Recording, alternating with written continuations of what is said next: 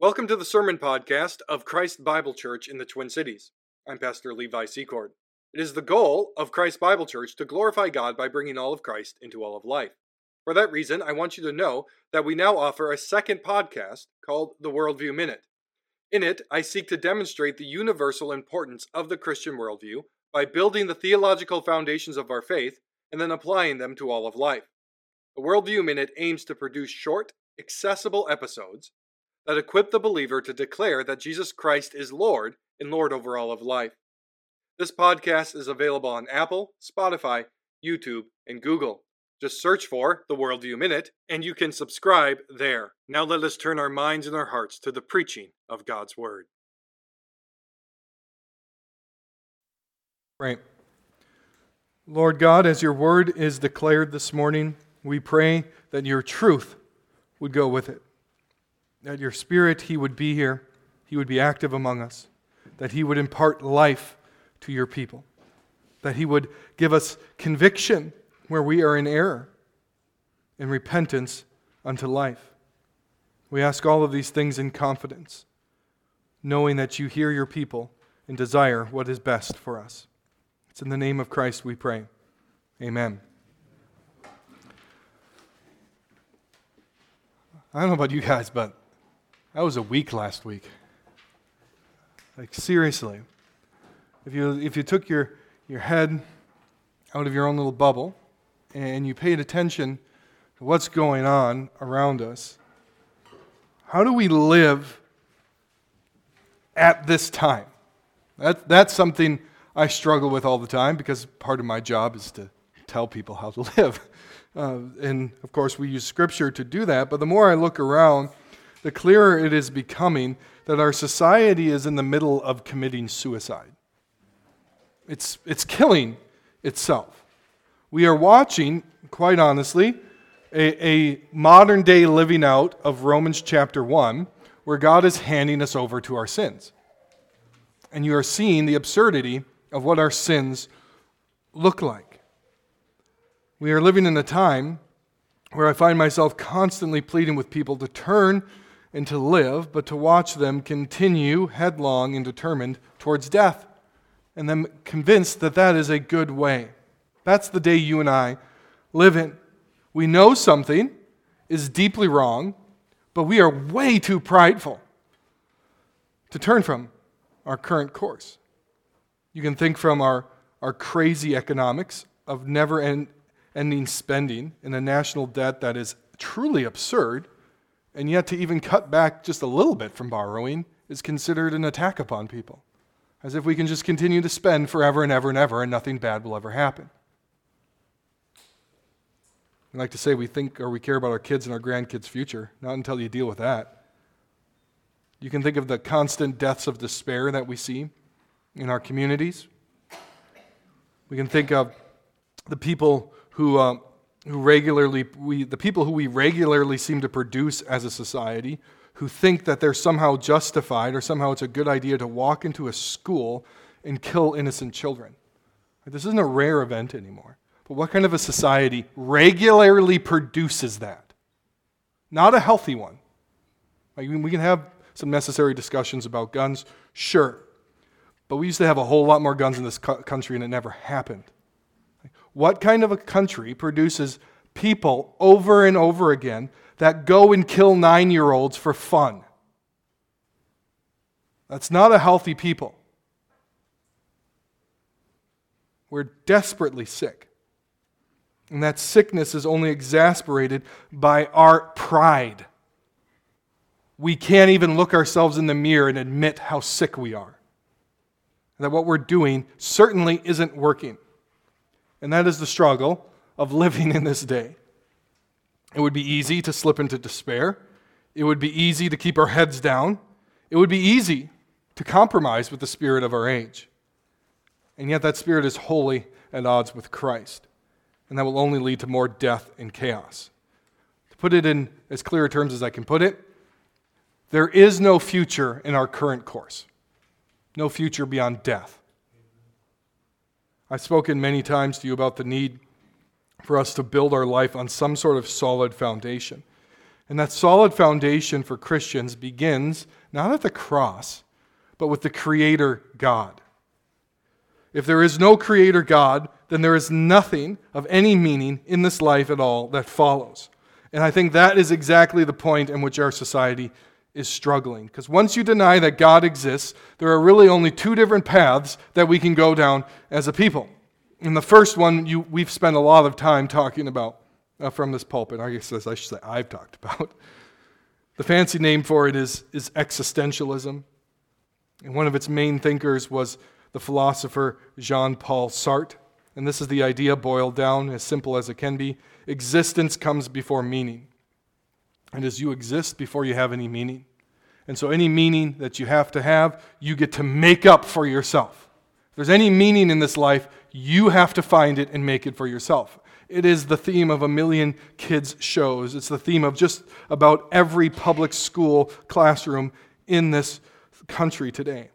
Nothing is created with inherent meaning, but you and I have to find that for himself. So, for example, your biology has no inherent meaning. You get to just determine it for yourself. We make ourselves de facto gods. All meaning is relative to the individual, which is really just means there is no meaning. You just get to distract yourself with some until you die. The other option, we can call it nihilism or absurdism. I like the second one because it's better. This is based on the work of people like Friedrich Nietzsche. He said, if God is dead, then everything is nothing. Right? Nihil means nothing. Nihilism means nothingism. Right? Think God created ex nihilo. He created out of nothing. But another philosopher who worked with this, Friedrich Nietzsche, and who has tried to counter existentialism, Sartre, that there is meaning, but you have to make it, was Albert Camus. And he held that all of life was absurd. This is absurdism. He's like, guys, if there is no God, if there is no truth, then let's not pretend like there is, like Sartre does. Let's just accept that all of this is absurd. Right? And we should live as if life is absurd. Now, guys, I want to make this clear. So Sartre says, there really isn't any meaning. You can make some for yourself. Camus is like, he's just lying to you. If there's no meaning, then there's no meaning. So don't pretend like there is. These are the best thinkers non-Christians have. Right? They dress it up and make it sound better as it comes down to popular culture. But these guys are being honest. Right? I read you the quote from Bertrand Russell many times. Like, this is just unending despair. These are the best thinkers that they have. But they're being honest. If there is no creator God, then your path in your life is hopeless. And this is the very fight at the heart of our moment. We want to replace God with ourselves. And so we set off making our own meanings. But we know, deep down, that's not going to work. The most honest of us then go into despair and realize that if there is no God, then none of this really matters. Put it another way, you cannot tell our children from the moment they set foot in school, there is no God, there is no meaning to life, you are a cosmic accident no different than a monkey or a rock, there is no right and wrong. You must also then choose your own identity and purpose, and oh yeah, you're also a victim, and if anybody disagrees with you, they're denying your existence and not expect to reap exactly what we're reaping right now. Despair and death. Like if you train people up in victimhood, they will justify doing whatever they want. And then people in the media will excuse it for them after they've done it.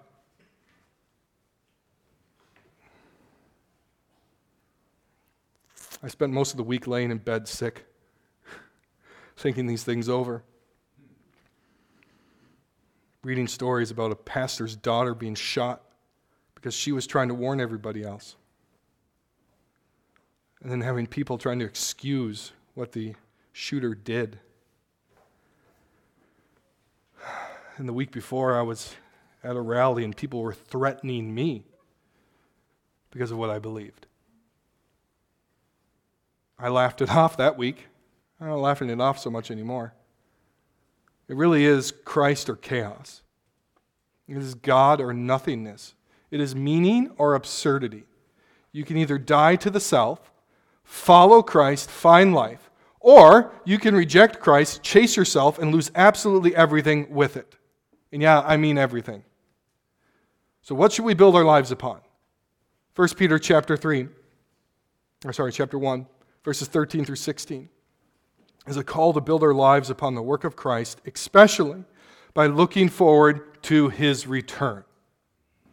It is a call to look outside of yourself for meaning and purpose, and it is a call to fully set your hope upon Christ in his return. How do we do that? Well, Peter tells us how to do just that.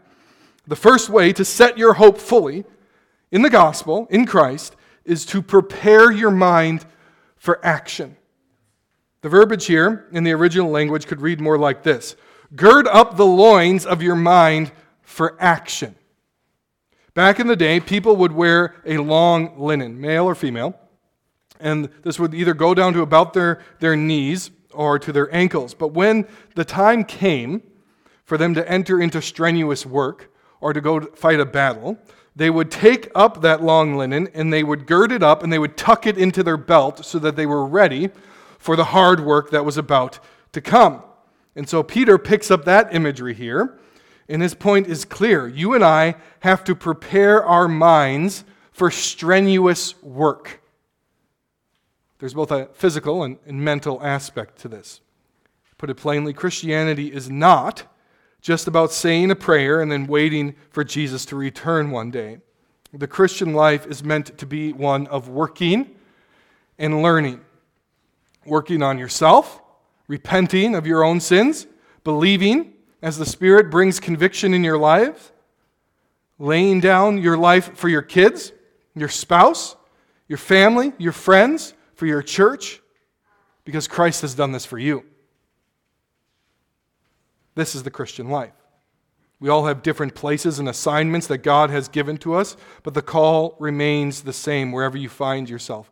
Prepare your minds for action and for hard work. Christianity has always, until very recently, placed an extreme emphasis upon learning, on growing in knowledge. And quite literally, the word disciple means student. To be a disciple of Christ is to be a student of Christ. In fact, when Jesus called his disciples, they returned with him with the label rabbi, which means teacher. The office of teacher has always been vital to the health of the church. Faithful teachers produce faithful people. Unfaithful teachers produce unfaithful people in unfaithful churches. Cowards in the pulpit produce cowards in the pews. We have a little bit too much of that today. Jesus, when he was walking around Israel, he saw the crowd, and the Gospels tell us that he had compassion on them because they were sheep without a shepherd. What does this compassion that Christ has for the sheep without a shepherd drive him to do? He taught them. He had compassion for them, so the teacher teaches. Education has always been essential to Christianity. This is why the Christians started the modern university system, though it is now much bereft of God. The idea was that the university was built upon a universal truth, and that universal truth was God, and that all the disciplines of education revolved around this one central truth, and that for centuries, even unbelievers and pagans came to the church to be educated. And through that, the church evangelized the world.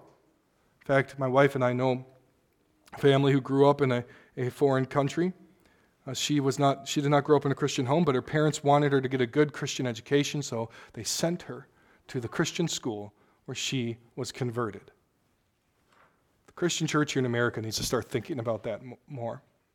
The Christian schools shouldn't be so separated from the church. The education is missions. If we want to reach our world, it's not just educating our own children, but it's having our education be so great, which compared to the public education isn't asking much, that they come to us. Education is never neutral in God's world. The universities were named for their belief that God bound all truth together. And we have been exposed to this reality that education is never neutral, as we see that our government schools today are far from neutral. And I say this with full conviction, and if you get mad at me, it's a price I'm willing to pay. If at all possible, get your kids out of those schools.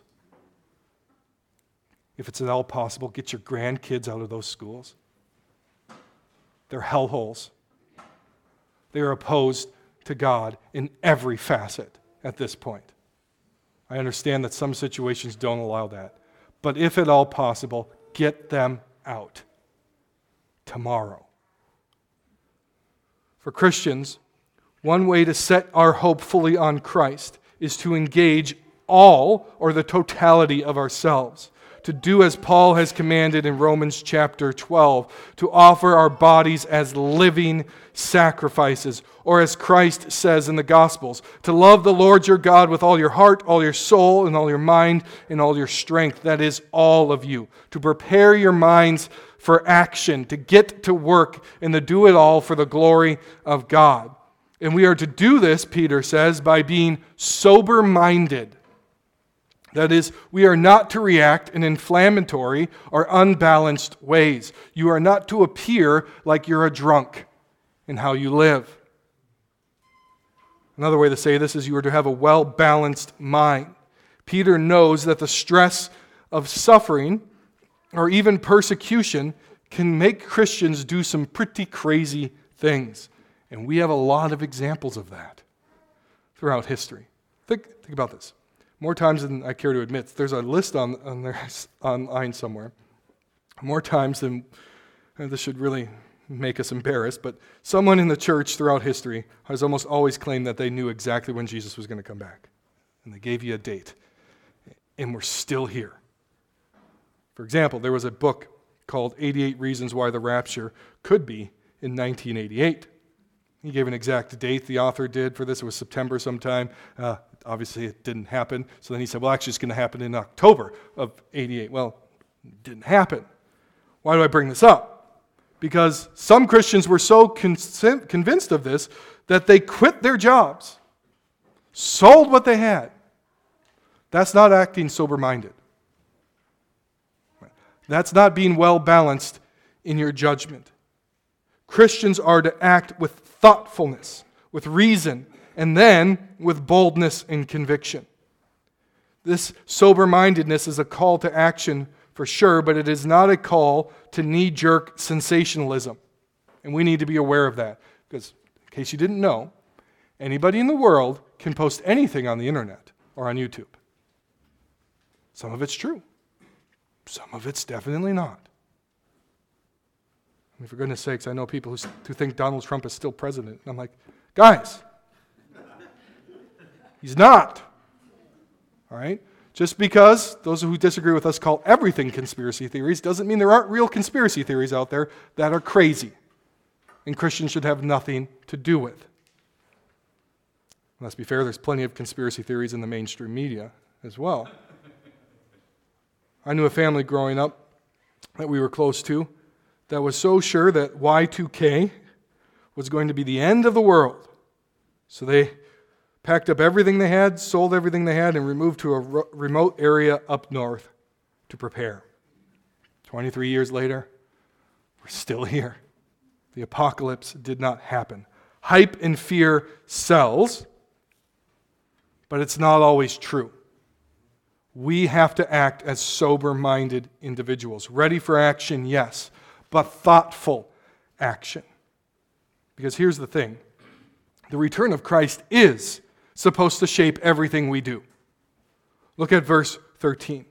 Set your hope fully on the grace that will be brought to you at the revelation of Jesus Christ. The revelation of Jesus Christ is his second coming, his return at the end of history that brings with him his kingdom.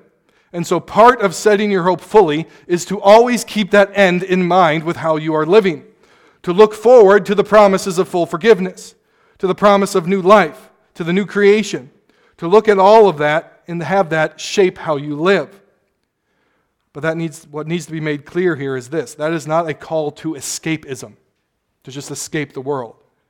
It's not a call to just sit there and do nothing. But rather, it's a call that because Christ is coming back, you can go forward in confidence, ready for action. Because he is coming, and he will win. When Christ comes, we will get the fullness of his grace, all of it. At the unveiling of Jesus, we will be made new. All the promises will come, and our inheritance will be given to us. And we are called to organize our lives upon that foundation. Christ came, Christ died, Christ rose again, and Christ is coming back. That is the form and the shape of what it means to be a Christian.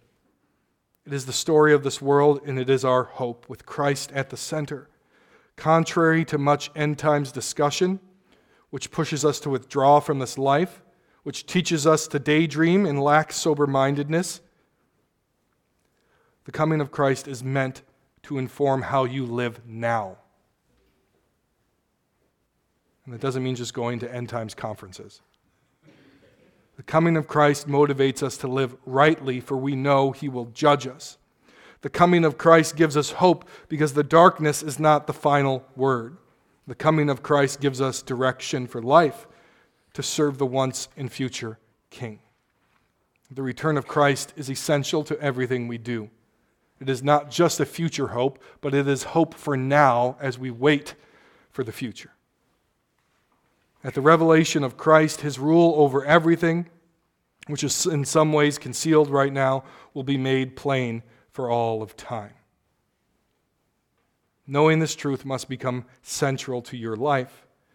And this means no matter how loud reality deniers yell at you or me, Christianity has never been and never will be on the wrong side of history. Cultural pressure must not move us, for we know who rules over history. The next aspect of setting our hope fully in Christ is to refuse to be conformed to our old ways of living. Listen to verse 14. As obedient children, do not be conformed to the passions of your former ignorance. As obedient children, do not be conformed to the passions of your former ignorance. We are to have a way about us, an obedience to Christ about us, that prevents us from returning to how we lived before we knew Christ. And when you see the world rightly, through the lens of the gospel, your passions change. So let me make this clear. This is not about Christians becoming passionless, that you are to have no passions whatsoever. But it is that you are not to be ruled by your old passions, and that you are to have new, greater, and deeper passions for how you live now. You are to desire what is good, what is true, and what is beautiful.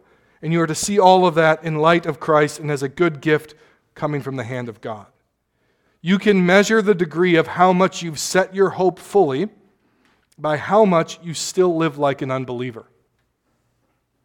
You can measure the degree of how much you have set your hope fully in Christ by how much you still live like an unbeliever. There should be in your life a growing and noticeable difference between you and those who do not believe in Jesus Christ. Your life should be marked by self-denial, service to others, joy, beauty, forgiveness, and a willingness to stand for what is right. Have you lived, or how you lived before you knew Christ has to be put off and put to death. And that does happen slowly over time. You will never do it perfectly in this life, but the direction should be evident. I would hope that if people who knew me in high school saw me today, they would say, there's still a lot of that old Levi in there. His personality is largely the same. He's still kind of willing to just say things. But man, he's different. He's very different than how he was in high school. Not perfection, but a different direction. This can be a real struggle for us. A struggle to not see how the world lives. Right? When you look out at the world, you're like, they get to do whatever they want. They get to indulge every passion they've ever had. And it doesn't seem like anything bad ever happens to them. They get everything they want. Everything's peachy. But that's not true. The proof is literally everywhere. Do not be envious of their way of life. It is death and chaos, both here and now. Like, you and I are beset with lies and temptations, but it is now very clear what lies people believe. Do they not carry it? And it's never been easier to tell what a person's worldview is than today. Do they not carry it in how they carry themselves? Do they not carry it in their hairstyles, in their mutilation of their bodies, in how they carry their entire selves? Do they not scream it out to you in the hollowness behind their eyes? I don't say this to judge any of them, because I genuinely have sympathy for them as I stood across from them and tried to have rational discussions with the irrational people. I say it out of sympathy because it's sad, and I don't want that for them, and I don't want it for you. But we've been sold a lie. The more you buy into it, the more it's going to rob you of your joy in this life. The more it will turn you inside out, and the more you will get uglier. If there's one thing you should notice about the rival worldview, it's becoming manifestly ugly. And they revel in the ugliness. Now, please don't hear me saying that I'm judging beauty and ugliness by what Hollywood has put forward as beauty. It's not what I'm doing. Don't have time to unpack that right now. But it's objectively ugly. But their religion and their beliefs are ugly. I want you to think about something here, an example. I remember when the movie The Hunger Games came out in the theaters, mostly targeted towards teenage girls, so take that for whatever it is. When it came out, I had no interest in seeing it, yet everyone was talking about it, so Emily and I decided we're going to go see that movie. That was a very hard movie for me to sit through for many reasons, but the more I reflect upon it, there are a lot of lessons in that movie that you and I need to heed. For example, in that movie, it is the city and its population and their decadent insanity that is oppressing the smaller and rural districts. Sound familiar? Yeah, that's Minnesota in a nutshell. But one of the things that stuck out to me was how the people in the city dressed in absolute absurdities, and especially their hairstyles and whatnot. And they thought it was cool, but the author was using their insane dressing styles to make a point. Right? A point that is now lost upon us.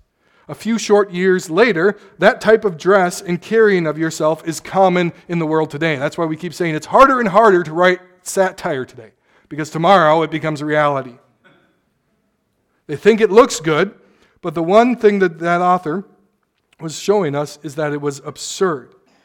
So what is going on a human level in our world today? We are quite literally losing our souls. David Wells speaks of this oddity of our day, this paradox as he calls it. He said it is that we have never had so much, and yet we've never had so little. Never have we had more choices, more easily accessible education, more freedoms, more affluence, more sophisticated appliances, better cars, better houses, more comfort, or better health care. This is one side of our paradox. The other side, though, is that by every measure, depression has never been more prevalent, anxiety has never been higher, or confusion more widespread. We are not holding our marriages together very well anymore. Our children are more demoralized than ever, and our teens are committing suicide at the highest rates ever, and we are incarcerating more and more people. What's going on? We've never had our lives so easy, but we've never been more victimized. Could it be that we're building everything on an absolutely unstable foundation? Could it be that our age is one beset with lies that drives us both individually and corporately to anxiety, depression, and death? That we are killing ourselves with the very things that we think are saving us? Well, what are we to do? Well, first, pity. Because a lot of these people, especially the children, are just lied to and entrapped and ensnared by these lies. Our battle is not against flesh and blood, but against evil ideologies and the sinister master behind them. And so we must pray for those entrapped. We must seek to love them and to engage them with truth. We must stand for the truth, and this means you don't live like them. Christianity is not about conforming as close as possible to our insane age so that we get a hearing. For that insanity is exactly what is killing your neighbor. But Christianity is about conforming ourselves to Christ. Our hearts should break for those who are deceived, and at the same time, our hearts should burn with righteous anger towards those exploiting and deceiving them. Both. Second, we need to not be conformed to this world, to set your hope fully on the coming of Christ. Their way of life is clearly not working. The fruit of the tree is clear for everyone to see, and this is why your mind needs to be prepared for action. You need to know Scripture. You need to know yourself. You need to know your family. Parents, you need to know the strengths and weaknesses of your children and what lies this age is currently selling that would be aligned up with the weaknesses of your child so that you can disciple them to not be deceived by it. Fathers in particular, this is your job as the shepherd of the home. What is my son struggling with? What is my daughter struggling with? And how would Satan lie to him or her to get them out of the church? Prepare your minds for action and do it and counteract it. Be ready to explain these issues to your children. You do not want the first time that they come across this insanity when they are outside of your home. You need to prepare them while they are in your home. Model how to live in this world, because there are real dragons and real wolves out there who want to eat your children. Don't let them. The final way we can set our hope fully in Christ is to be holy. To be holy. Look at verses 15 and 16. But as he who called you is holy, you also be holy in all your conduct, since it is written, you shall be holy, for I am holy. You have to notice here that Peter cites the Old Testament. In fact, he cites maybe the least favorite Old Testament book out there, Leviticus. I kind of like that book. That's just me. God himself is holy. A couple people got the joke. God himself is holy, described as 3 times holy, meaning he is perfect in his holiness. But that only leads us to the question, what is holiness? What is it?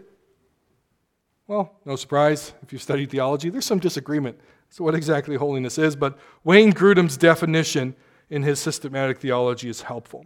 He writes this: God's holiness means that he is separated from sin and devoted to seeking his own honor.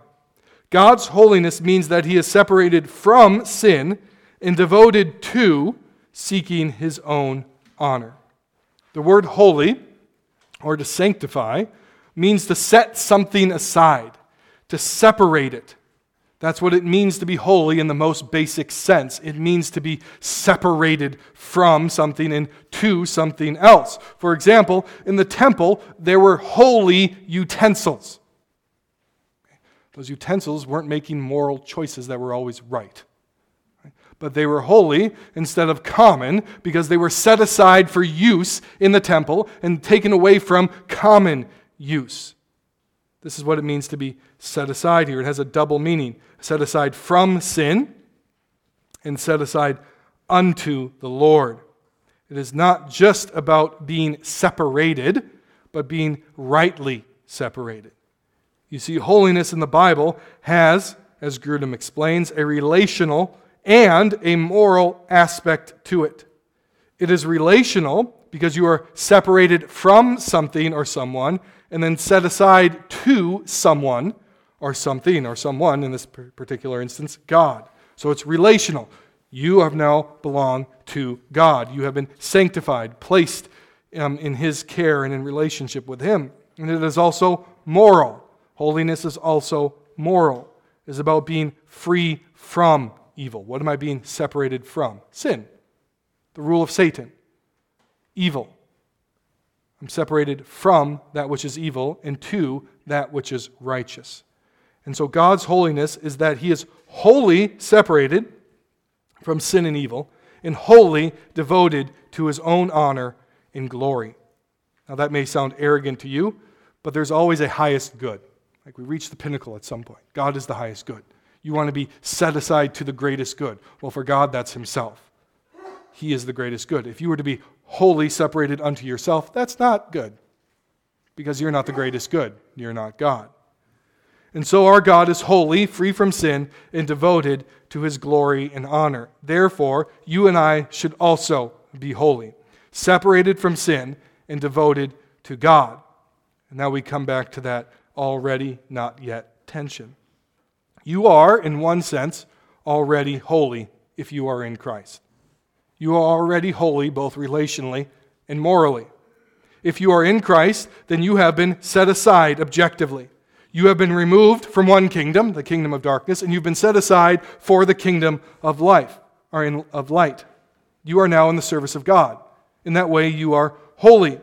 You are also objectively, morally righteous, for Christ put your sins upon himself and died for your sins, paying the debt, and gave you his righteousness. So you are also morally holy before God. But that sense of holiness, the already sense, is not what Peter is getting at here. There's also the not yet sense, where Peter commands us to be holy in how we live. So you're standing before God is an objective reality, and as the Bible so often says, now live like that. Now live a holy life. Be holy in how you live. You are to separate yourself from sin in both thought and deed. You are to separate yourself unto the service of the Lord in all that you do, and you are to intentionally live a life for Christ and his people. Peter wants us to live more in light of the reality of who we are in Christ. It is the holy, holy, holy Lord who is our God, and we are to be marked with that same holiness. So I want to stress here again, you do not need to be perfect. Christ is your perfection. If you could be perfect, you would not need Christ. But in Christ, you will be perfect. Never forget that. The totality of your life, how you live as a single person, how you live as a spouse, as a parent, as a child, as a teacher, a lawyer, a business owner, a member of the military, a stay-at-home mom, a tech guy, a blue-collar laborer. You are to do that as a holy individual, set aside for service to the Lord and unto God's glory. This does not mean that every single moment at your job or in raising your kids that you need to be thinking Jesus, Jesus, Jesus, Jesus.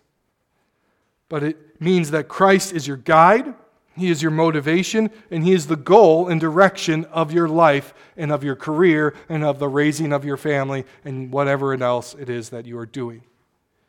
You receive the good and the bad from his hand, and you enjoy the good. You praise God for that. You are refined by the bad, and you grow more into the image of Christ.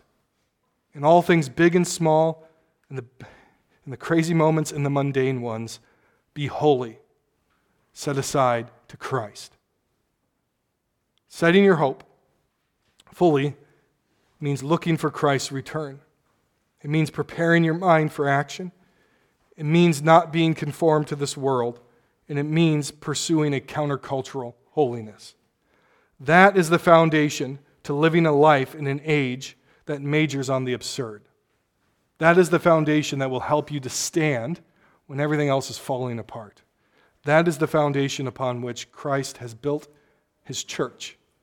That is the foundation that will rise again when everything else in the society is nothing but burnt ash. Because Christ wins. So therefore, remain steadfast in turmoil and look unto Christ. Let's pray.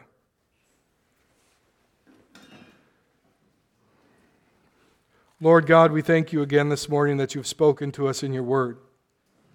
We ask that you would help us to set our hope fully on the second coming of Christ. That we would live lives marked by holiness, that our minds would be ready for action, and that we would not look like this world, but that we would look like Christ. May that be true of your church here, and may your Spirit empower us to live that out. It's in the name of Christ we pray. Amen.